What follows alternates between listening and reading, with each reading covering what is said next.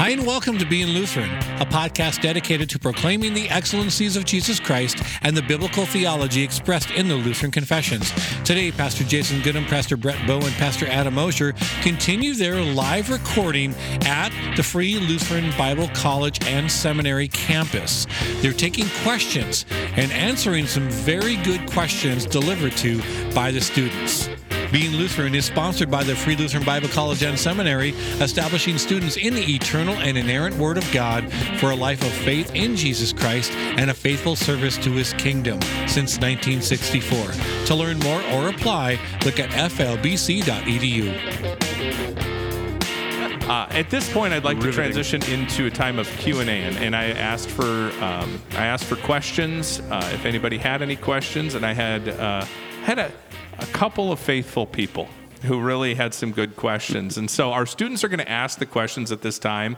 I'm going to let them ask it in their voice, and we'll respond as best we can. I can't promise you that we are going to be able to answer every question or that every question has a good answer, if you will, necessarily from a quote-unquote Lutheran perspective, or some answers are just Christian answers too.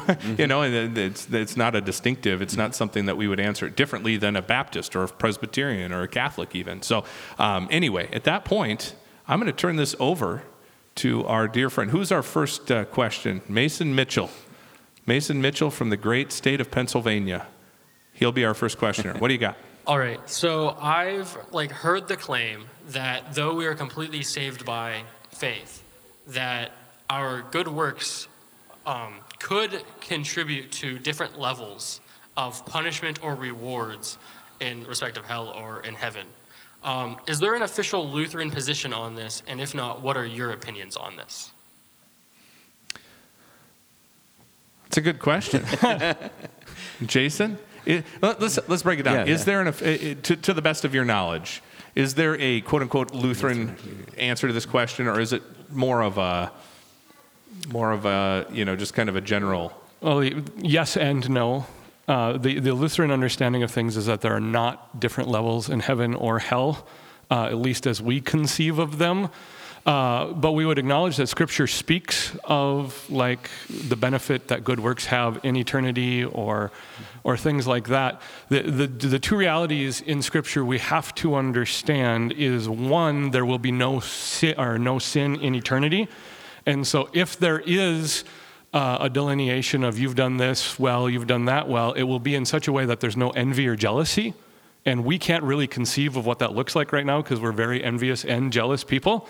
But the other thing is that Scripture is also pretty clear that in eternity our reward is Jesus, and when the saints in eternity are talked about, we're laying down our crowns before the throne in eternity, and so there's nothing we can do in eternity that will make eternity be any better than it already is because of Christ. It's not something we need to spend a lot of time worrying about. In fact, there are much more tangible benefits here and now that our good works have than we can conceive of in eternity, just simply because it's the way God has designed creation to work. And it benefits our neighbor. Yep, exactly. Works, our neighbors are benefited by our obedience to the law. I think that way, definitely here. As far as the other side, as far as hell would go, is there levels of hell? Dante's Inferno, is that where Dante's Inferno comes down? Stole that thunder from me. Yeah, sorry. But he was Roman Catholic. I know very little about the classics, but when I can look smart, I try.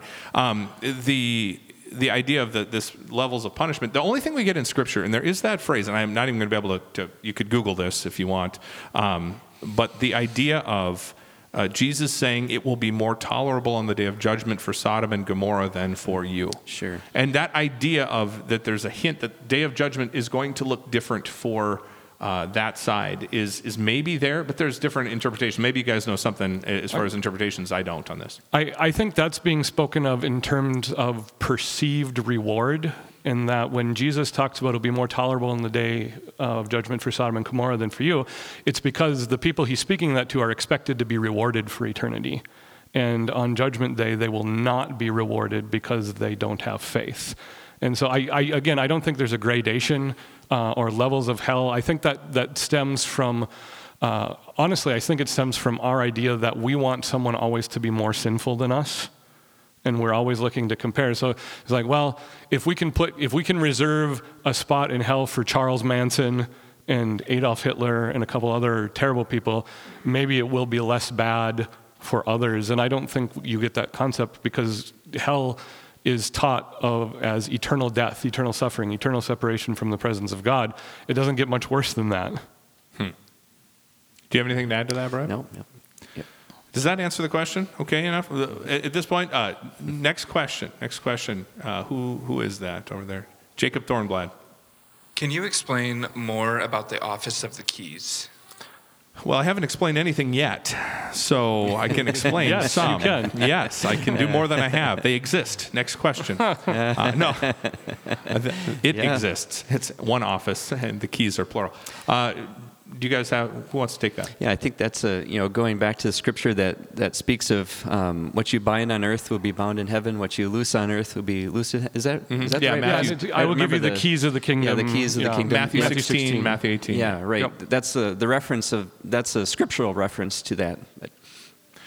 Yeah. So basically, the answer I would say to that would be, God has given His church. Capital C now, not just the Lutheran Church, Missouri Synod, Lutheran AFLC, that kind of thing, or Presbyterian Church or Catholic. He's given the church the authority to forgive sins and to release and to withhold forgiveness of sins. And here's where that becomes a problem. Immediately, everybody's going to think, well, I thought God forgave sins. He does.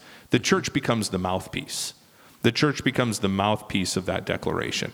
And so when a person comes to me and says, for instance, Pastor, I've sinned, and I've sinned in this way, we have the opportunity as children of God to say to that person, I think this is true not just of pastors. Clergy, I think it's true of Christians, of all Christians, to be able to say your sins are forgiven. And God gives us that gift, and Luther talks about it this way, is almost a sacramental thing. Meaning that there's a visible means to God's invisible grace. And so this idea of this visible means of me being able to say to you, for instance, Jacob, your sins are forgiven. You get to hear that audibly through my voice. Now, Luther said it wasn't a sacrament. He didn't go that quite as far as the Catholic Church did. But he said it's sacramental almost in that you get to hear the proclamation that your sins are forgiven. But that's not because I forgave your sins. It's not because I paid for your sins on the cross in order for that to be possible. That's all Christ. I'm simply declaring what Christ has already declared to be true. And He's given me that responsibility as a believer to be able to confess and proclaim that to you as well. And alternatively, there's the other side to that as well, right? That if you're, and we used to say this, I looked to Pastor Molstry, he's here with us today. He was my internship supervisor out in Pittsburgh, and as I was a pastor out there, and the thing we'd always used to say on Communion Sunday, and to the impenitent and unbelieving, I say God has not forgiven your sin. And there's that declaration of if you have not confessed your sin, not called it sin, not felt sorrow over it in your heart and turned to Christ, your sin is not forgiven. That's what. But again, that's not because I don't like you. It's because I'm declaring what the Scripture says. Yeah. Right? I'm simply declaring what Christ has promised. I think the illustrations have been used of the king off in the castle that declares the prisoners are set free. And then you have the jailer with the keys in the jailhouse that go to the prison door and say, you're free. And the jailer is saying that based on what the king has said or declared. And that's kind of similar to us, going to people and saying, you're forgiven, or like you've described there, Adam.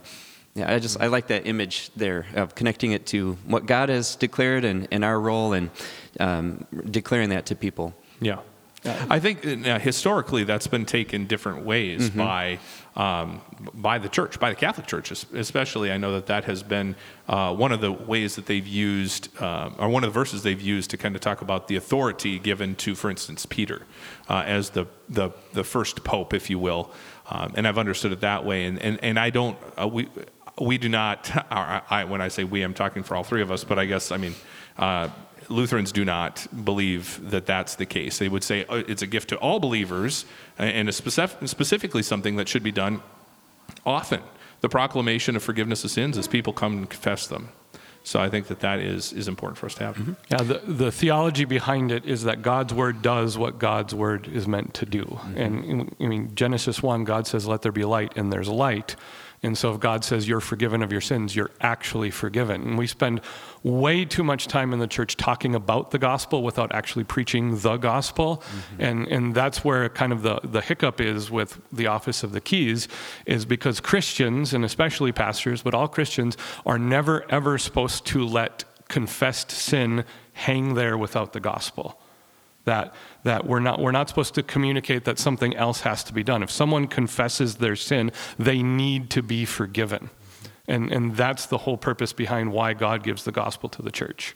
Mm-hmm. Next question. Maggie Smith. The next question is, what is the Lutheran view of what the church service is supposed to be? What's the Lutheran view of what the church service is supposed to be? Who wants to take that? Well, I think, sometimes Lutherans use the expression the divine service, and the reason for that is because it's God is divinely giving us his gifts in the service. And sometimes Lutherans refer to like a worship service, and maybe the emphasis with the saying it's a worship service is us directing our worship toward him. And there's both of those things that are happening there, but sometimes you can emphasize one over the other more so. Riff off of that. Well, the worship service, there's two ways to look at it. Either we're doing something for God or God is doing something for us. And if our first move is to go to God, that can't be anything other than the law. Because we're not going to do it well enough, we're not going to do it good enough, and really we don't have anything to offer to God. But if the first move in the worship service is that God is coming to us with his gifts, then we can respond to that. So if the first move in the worship service is we confess our sins and we hear that we're forgiven, then we're responding with praise rather than trying to drum up some sort of attitude that convinces us we've done something for God. And so the Lutheran understanding of the worship service is that God is there to serve us with the gifts he has promised to give us. And then we respond with praise and thanksgiving. Mm-hmm. Yeah, that was a big thing for me that really changed my understanding of going to church. Mm-hmm. Okay, and when I realized that going to church, I mean, just a show of hands, I don't know. This is an embarrassing thing, but how many of you go to church because you know it's the right thing to do? Right? We go to church because we know it's the right thing to do. And so a lot of times, I got to go to church today.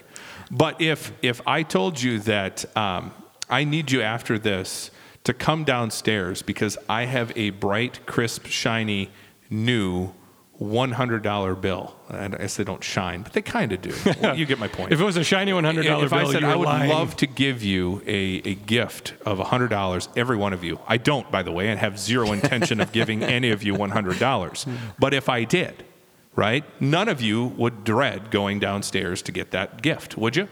None of you would. You'd all be glad to line up. You'd love that $100. God does that to us, and it's when I realized that God is the one serving us. Yeah. That he's giving us the gift of his word, and that he's the proclamation even of the forgiveness of sins, like we just talked about, or the idea that God is coming to us in the gift of bread and wine. Those are the kinds of things that as he promises to do those things for us, the worship becomes a response to that. Our praise to him becomes a response for the gift of love, that he makes that first move to show his love and appreciation to us. And that really changed my view. And it wasn't, interestingly enough, again, Pastor Molstry, I throw you under the bus, but it was... Should we just bring him up here for you? He'd probably be better. We've had him on before. We've had him on the podcast before, and my mom said it was her favorite episode, which makes me sad. All right. You did all the talking, and I didn't. So, but the point being is that I didn't realize until I was in seminary that really is how what church is all about, what the proclamation of the word is for. Yeah. And I want to add one thing here too. Especially as a Lutheran pastor, I've really appreciated proclaiming the gospel to Christians in particular. I think sometimes we view the gospel as only for people that are becoming Christians, and then once you become a Christian, then you need the law. You need to get to it. And so I've delighted in proclaiming through the divine service, worship service, the gospel for everybody. And it hits both people that possibly aren't Christians and Christians to sustain our faith and as we walk this life of Christ, in Christ. Yeah. Next question. My question is, should women wear head coverings, and why or why not? Should women wear Next question.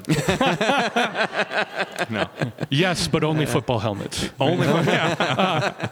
This is one of those questions where it's probably better to talk more about our principles of biblical interpretation rather than get caught up in the specifics of a thing. And going, what is it, 1 Timothy, where this pops up? I think 1 Corinthians 14. So you got 1 Corinthians, a couple passages where it comes up. And we ask ourselves, is there a specific thing being commanded or is there a principle being taught? And you have to study Scripture to find out if that's the case or not. In this case, I think you can make a reasonable argument that the principle being taught is modesty. And at the time of the writing of the New Testament, modesty was expressed in head coverings, in humility, in that sort of way. And so if in our society head coverings were seen as a modest thing, then the answer would be yes. But I don't think in our society, and not sinfully so, head coverings are no longer seen as an expression of modesty. They're kind of just seen as an antiquated sort of thing. So we realize that what's being prescribed, and in other places it's being prescribed for men as well, is modesty, that we're not making a flashy or a flourishing show to draw attention to ourselves, but the purpose of coming into a worship service or coming into a body of believers is that we want the attention to be focused on who God is and what God is doing and not on ourselves. Mm-hmm. Yeah, there are other principles like that, I think, in Scripture that we look at. The example of, I'm trying to think of some of the illustrations.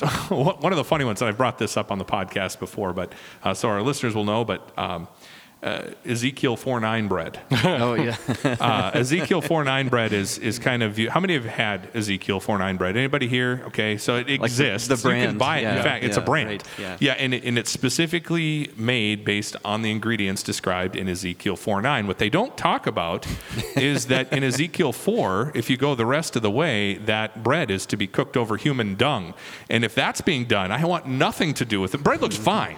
But if it's, no thank you, I'm done, right? And the whole point was to draw attention. There wasn't a prescription there to make bread such and such a way for it to be beneficial for everybody who eats it. It was, it was Teaching something teaching specific, a specific lesson in that time. Now, we do that same thing. That was maybe a bad example, but the one is nailing the things to the doorposts of your house. Okay. I see people who will have those little, it'll be a little box in which the commandments are placed. And that's the Old Testament picture of this is how we want this to be. Or the Pharisees who would wear, the specific, it's like the game headbands, only you got the 10 commandments on there, right? And you have that wearing it on your forehead, in a very literal sense. No, the point is to have it on the forefront of your mind. And that idea is to be proclaiming it when you're going along and sitting by the way and you're going and rising up or sitting down. You're proclaiming the word to each other. The point isn't I'm going to walk around and as long as I got the headbands game going with a card that has all 10 commandments on it, I'm good. No, the point is, especially with headbands, guess what's on your head? What do you think it is? You're breaking them all. 10 commandments, I got it. Okay. If you don't know the game headbands, you should go learn it because otherwise, whatever. So that's a good point. Yeah. I think that kind of ties in here. Next question. I think we got time maybe for one or two more. All right, cool. Depending on how complicated it is. All right, could God Asher. Create a rock so big that even he can't? Asher, can God create? Yeah. There you go.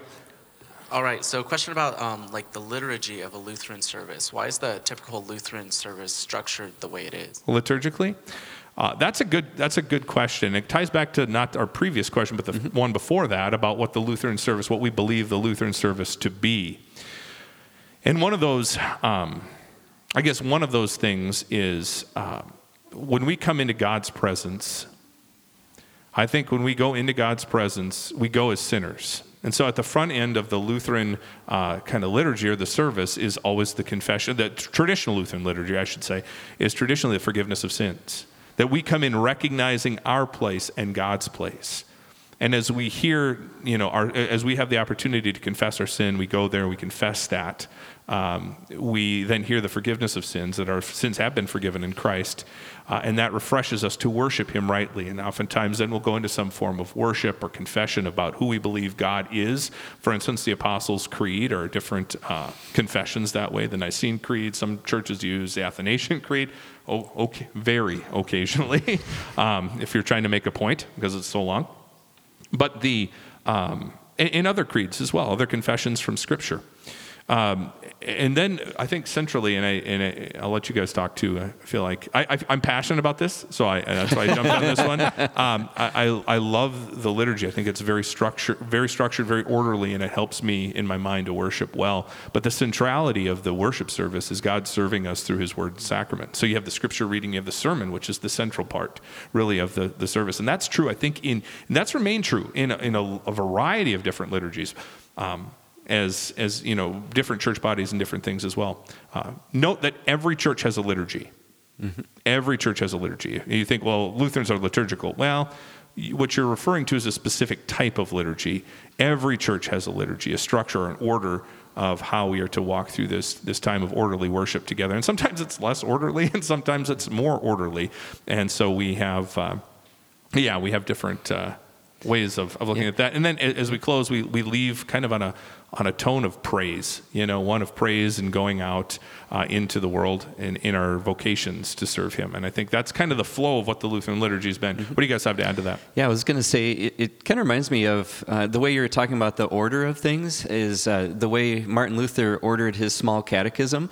Before he kind of formulated the catechism, the small catechism, it was in a different order of things. And he put the 10 Commandments first, and then the Apostles' Creed, and then Lord's Prayer and sacraments and table of duties. And I think that structure is a great way to think about the whole life of a Christian in general, of God's law reveals what we must do and also reveals our sin. That leads us to the creed, where we find what Christ has done for us.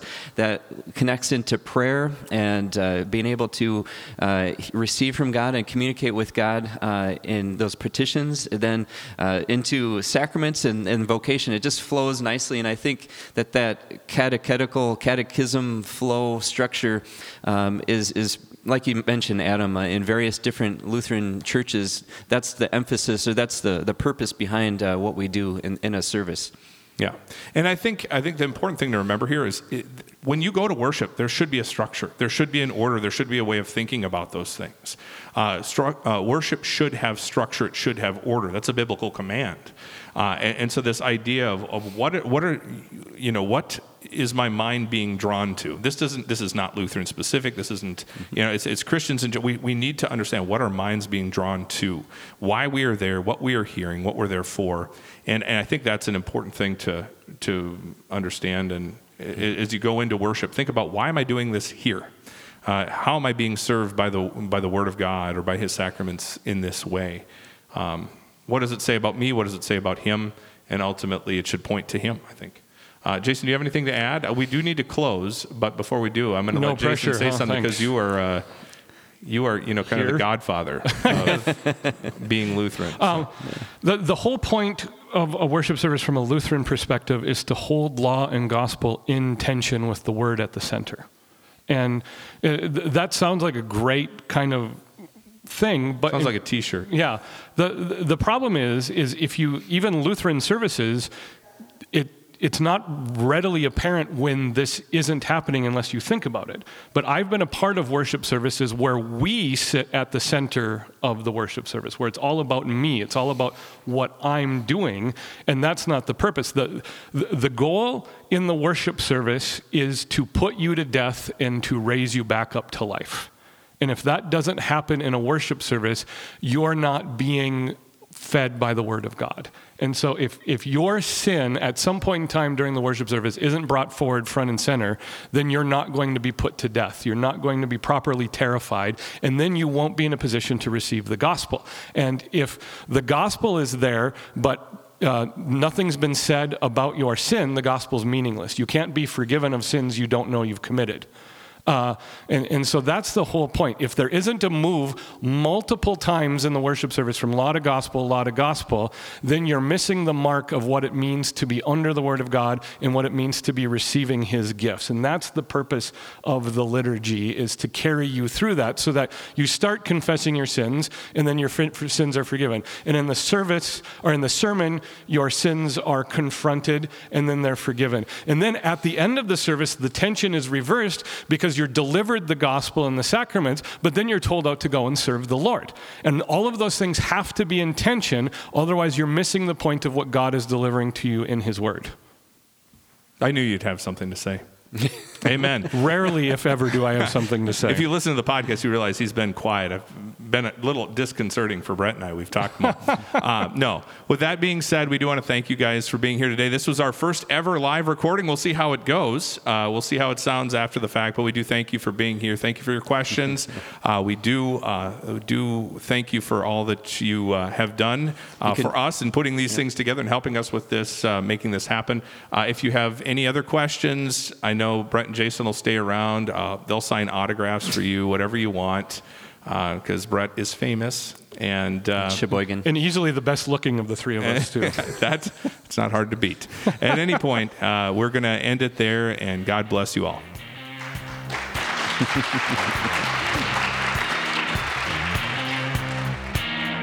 Thank you for joining us. Please look us up on the web at beinglutheran.com. Also, invite a friend to check us out on Spotify and iTunes. Students in grades 9th through 12th are invited to campus days at the Free Lutheran Bible College and Seminary in Plymouth, Minnesota on April 14th and 15th. Guests will sit in on sample classes, tour campus, meet future classmates, and hear how God's Word provides a firm foundation for your life. Register at flbc.edu/campus days. Hope to see you there. God bless you and have a great week.